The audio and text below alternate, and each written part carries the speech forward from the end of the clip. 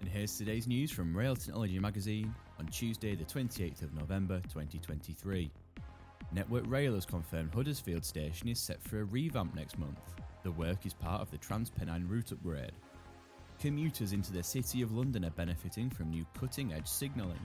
A more reliable and sustainable service will be achieved through new digital in-cab signalling for Great Northern commuters as part of the East Coast Digital Programme.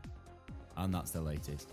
Don't forget to like and subscribe to make sure you receive every new bulletin, and check out our website, railtechnologymagazine.com.